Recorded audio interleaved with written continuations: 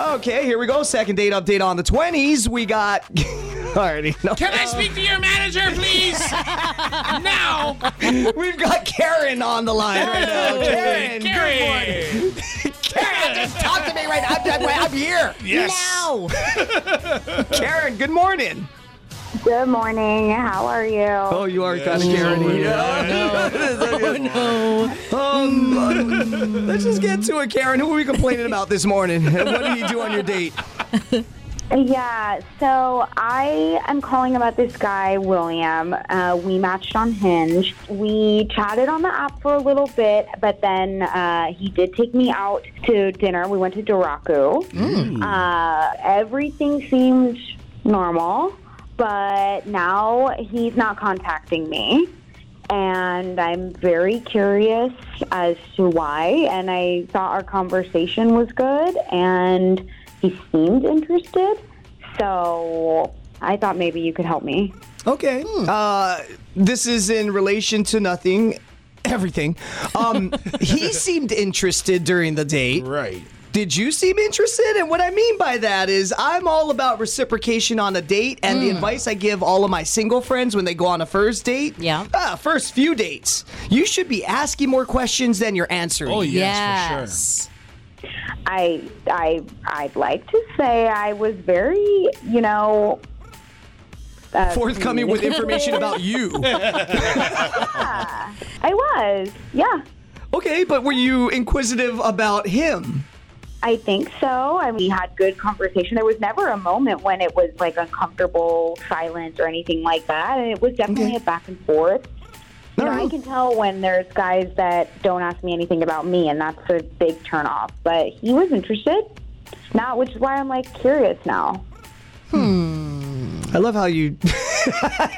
Okay. Well, I'm just saying he asked you questions about you. Yes. And you answered them. And And did he you kept asking. reciprocate and follow up with a question about him? Okay, Karen, here's what we're going to do. Real quick, we'll do this in 10 seconds. Pretend that I am, what is his name again? William, right? Yes. Pretend I'm Big Willie. You and I are at Genki Sushi because I do it classy. All right? yeah. We're sitting down. We're having some dinner together. Let's just pretend like we're having this conversation. Oh, Karen, so what do you like to do with your free time?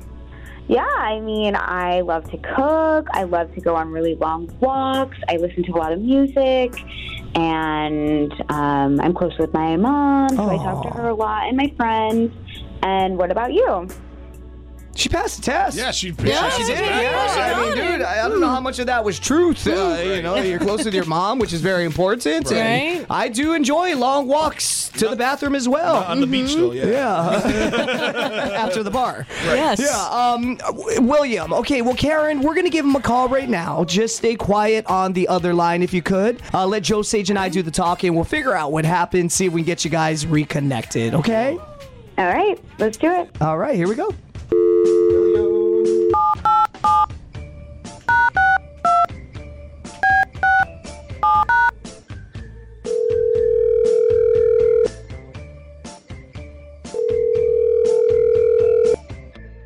Hello.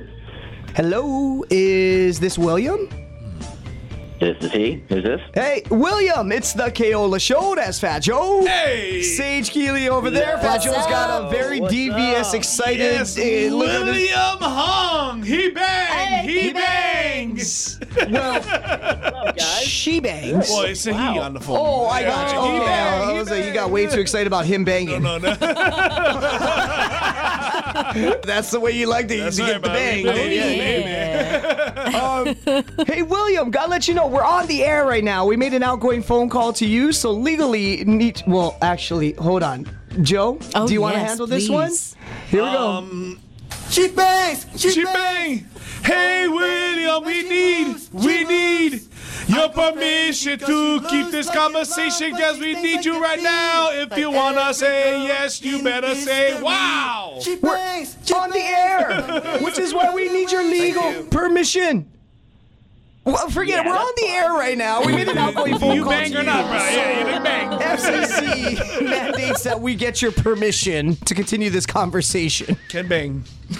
Well, I love you guys. You absolutely have my permission. All right, keep banging. I'm curious. Bad boy. Okay. William, so we're calling about this girl y'all met on Hinge. You took her to Doraku for your first date, had some sushi. I'm not sure if Doraku is your go-to spot. Okay, narrows it down perfect. Yeah, you're talking about Karen. That's right. Oh. That name totally goes with her bad reputation of a name. Oh, okay. Oh, no. Oh, yeah. How did Karen become Karen? How did Karen act Karen-y? She is absolutely 100% like real life Karen. I had no idea what I was getting myself into. We went to Doraku, and as soon as we sat down, she is inspecting the silverware. I mean, she's like getting right on up with it, and she put her glasses on. She's trying to find any uneven dry spots on her forks or her knives. And I was like, okay, maybe that's just whatever. Everybody's got their idiosyncrasies, whatever, their little quirks. Chopsticks when you eat sushi. Yeah. True, right? And every time she'd see a spot, she would complain to staff about it. And they would go and they would do their best and they would wash it. They'd bring her new utensils. I felt so bad for the staff. Everything they did to try to please this woman, she just was so ungrateful and just rude. And the third time they bring her silverware, she reaches into her purse.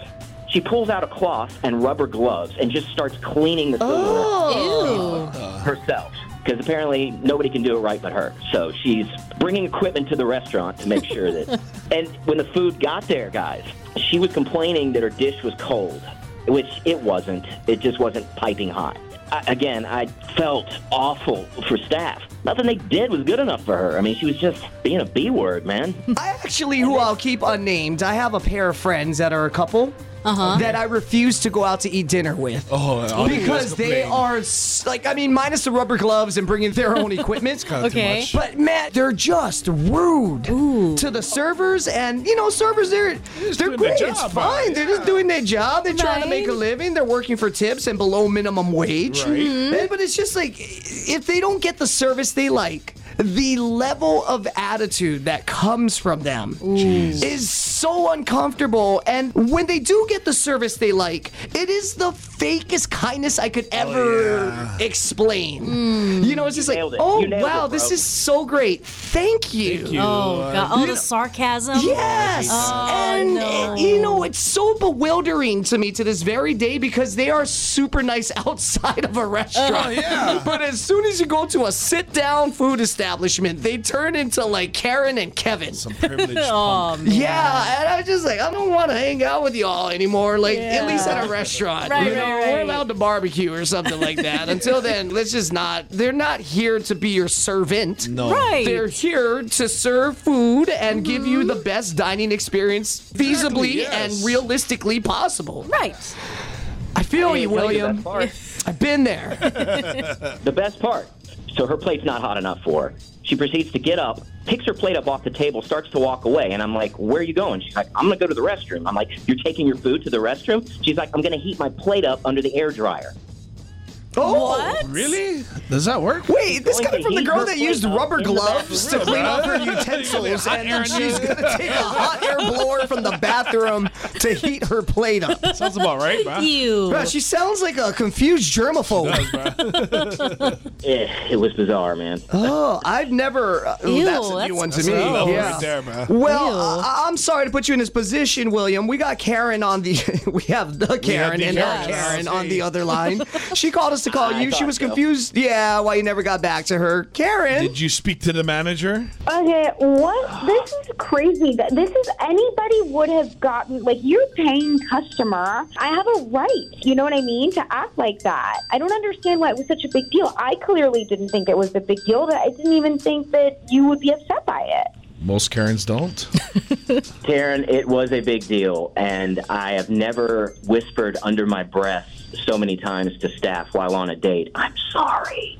Why didn't you just man up and tell me that you had an issue with it? I won't call her back, but she will call a morning show. Oh.